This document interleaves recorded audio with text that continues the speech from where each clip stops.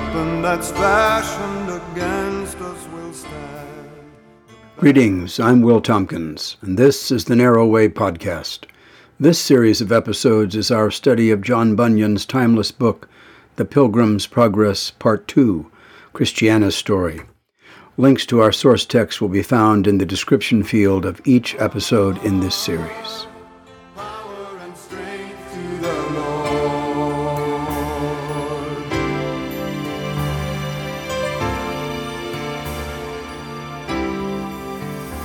When the power of darkness comes in like a flood, the battle belongs to the Lord. Welcome. In this episode, we'll be discussing the Valley of the Shadow of Death. But first, a moment of prayer. Merciful Father, so grateful are we for this time that we may join in fellowship, seeking the truth of your living word, and that by that truth, Father, we may be strengthened. Grant us, Father God, the ears to hear the still small whispers of the Spirit within us, and grant us the eyes to focus on the eternal view, and the wisdom to never lose sight of it. Prepare our hearts now, Father, as we ready ourselves for this study. In Jesus' name, amen. Well, when we last left our pilgrims, they had come to the end of the Valley of Humiliation, and there, at that place, they came upon the monument commemorating Christians' victory, a victory that will be, as Bunyan writes, to his fame throughout the ages. The monument read, "Hard by, here was a battle fought, most strange and yet most true. Christian and Apollyon sought each other to subdue. The man so bravely played the man, he made the fiend to fly, of which a monument I stand, the same to testify." Well, what happens in the Valley of Humiliation? What do we learn? Well, let me read you this from commentator Ken Pulse. When we are humbled by God, by trials or sorrows or struggles, we're in a place of great blessing, because the reality of our utter dependence upon God is vividly and abundantly apparent. It is also true that we need God day by day, moment by moment. But in this valley, all pretenses of our own pride and self-sufficiency are washed away, and we can live what we sing. All I have is Christ. Amen. And why did Mercy do so well in this Valley of Humiliation? Well, first, look at her name, Mercy.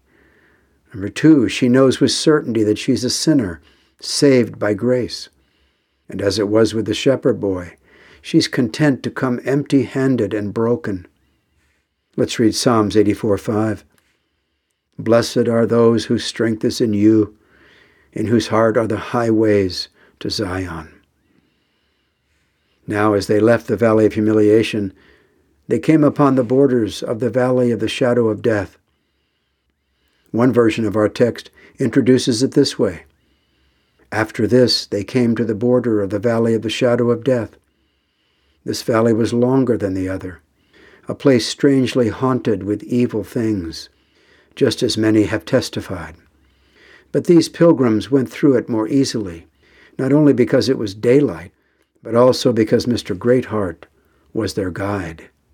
Here in this valley, our pilgrims hear dark and disturbing sounds, groaning as from dead men, as in eternally dead. The women were pale and the boys trembled, but Greatheart reassured them, telling them not to fear. Mason writes, "If Satan be driven back from one attack, prepare yourself for another. Bless God for your armor and never take it off." And Scott writes, "This valley represents the inward distress, conflict, and alarm arising from darkness and insensibility of mind." Well, what does the valley teach us, this valley of the shadow of death? Well, to answer that, we'll read what young Samuel had to say in the text. Oh, it is not so bad to have to go through it once. Though think what it would be to have to stay here always. And for all I know, one reason we must go this way to the house prepared for us is so that our home will seem all the sweeter to us. He's referring, of course, to the home that the Lord is preparing for them.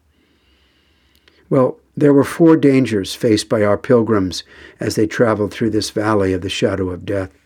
Number 1 is the fiend. In James 4:6-7 we read, "But he gives us more grace. As Scripture says, God opposes the proud, but shows favor to the humble. Submit yourselves then to God, and resist the devil, and he will flee from you." Number 2 was the lion. Now remember the lions at the entrance to the house beautiful. What were mistrust and timorous lacking there in their encounter with those lions? They lacked faith, loved ones. In 1 Peter 5:5 we learn, well, there is no faith in arrogance, so humble yourselves, therefore under the mighty hand of God, so that at a proper time he may exalt you, casting all your anxieties on him, because he cares for you. Be sober-minded, be watchful. Your adversary, the devil, prowls around like a roaring lion, seeking someone to devour. Resist him, firm in your faith, knowing that the same kinds of suffering are being experienced by your brotherhood throughout the world. And after you have suffered a little while, the God of all grace, who has called you to his eternal glory in Christ, will himself restore, confirm, strengthen, and establish you. To him be the dominion forever and ever. Amen. And from Exodus 14:13 we read, "And Moses said to his people, Fear not, stand firm, and see the salvation of the Lord, which he will work for you today." At this point in our story, the pilgrims feel the ground shake beneath their feet, and at this James began to be sick. The author writes that the cause is fear. So what does his mother give him, and why? Well, she gives him the physic, because his fearfulness resulted from a lack of faith. Now you may remember that she had ordered several boxes of this physic, this remedy from a Mr. Skill when they stayed at the House Beautiful. He told her that the recommended dosage was 3 pills washed down with tears of repentance. And at that strength, it was a universal remedy for sin and the suffering therefrom. Now the fiend appears, and it's an ugly thing, frightening the children. But Greatheart encourages them. The fiend comes closer and closer, but as Greatheart came up to him, he vanished. Well, what did Greatheart do to cause the fiend to vanish? He meets him head on. That is, he resisted him. Again from James 4:7, "Resist the devil and he will flee from you." Now next came the lion. How did Greatheart dispense with him? By taking a battle stance with determined resistance. And that is, loved ones, exactly what we are called to do, to stand firm against evil, against sin. And what were the other 2 trials? Well, there was the chasm, the gorge, a deep pit, and the darkness. And they came pretty much at the same time, didn't they? So what does Greatheart say to comfort and strengthen the pilgrims traveling with him? Well, he likens this experience to that of, quote, doing business in great waters, like going down into the deep. And he says, "But let them that walk in darkness and have no light trust in the name of the Lord and rely upon their God." Isaiah 50:10. Now at this point our pilgrims are locked into darkness, standing at the edge of that pit. And Greatheart encouraged them to pray for light, and so they did. And what happened? Well, God delivered the light. praise his holy name. Now at this point in the story, our pilgrims have grown weary of this place, prompting Mercy to say to Christiana that there aren't any nice people here like there were at the gate, or at the interpreter's house, or at House Beautiful. Could this be a bit of grumbling, perhaps? But what did Samuel say at that? He said, "It's not so bad to have to go through here once, because it makes the house being prepared for us all the sweeter." Amen. This valley teaches us, loved ones, to keep our eyes on Christ and to make our refuge in him and him alone. Now we come to heedless and take heed. What happens to them? Well, as you know from your reading, heedless is slain, and take heed is preserved. Now, of the heedless, Mason writes, "Heedless professors be warned.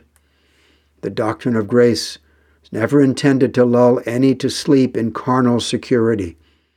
If they do so by you, it is a sure sign that what should have been for your health will prove to be an occasion for your falling." Don't listen to false teachers, loved ones. And unfortunately, they abound in today's world. And who killed Heedless? The giant Maul. And so who is this Maul? He is a giant who used to spoil young pilgrims with sophistry, that is, the use of fallacious arguments for the purpose of deceiving. The message, loved ones, beware of false teaching. Next, our pilgrims come to a cave from which emerges the giant Maul, who they had, unfortunately, awakened from his nap. Raising his voice and nearly shouting, he says, "What is this? Trespassers! And I should have guessed it is you, Greatheart. How many times have I forbidden you to do these things?" Maul accuses Greatheart of trespassing and of being guilty of robbing the country, of gathering up women and children, carrying them to another strange country, God's country. "And this weakens my master's kingdom," he said, his master being Satan.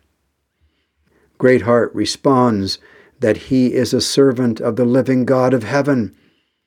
His business is persuading sinners, as many as he can, to open his eyes and turn them from darkness to light, and from the power of Satan to God. Amen. Well, what happens to this giant? Well, the battle begins between he and Greatheart, and it ends after not too many blows, with giant Maul losing his head by way of Greatheart's sword. He is beheaded.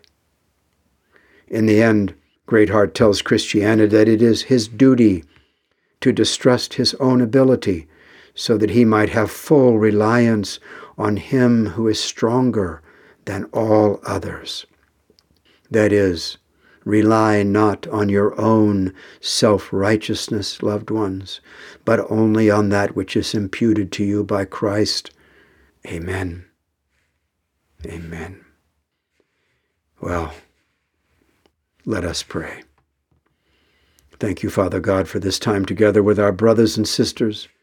Thank you for the soulful nourishment it brings us. Grateful are we, Father God, for the edification and the enlightenment we've received during this time. We lift up those who are without our Lord Jesus. May our light shine brightly in this dark world, that it may guide these lost into your loving arms. In Jesus' name, amen. In our next lesson, loved ones, we'll be discussing Old Honest. Until then, may the Comforter be with you always to guide you on the way that leads to the city.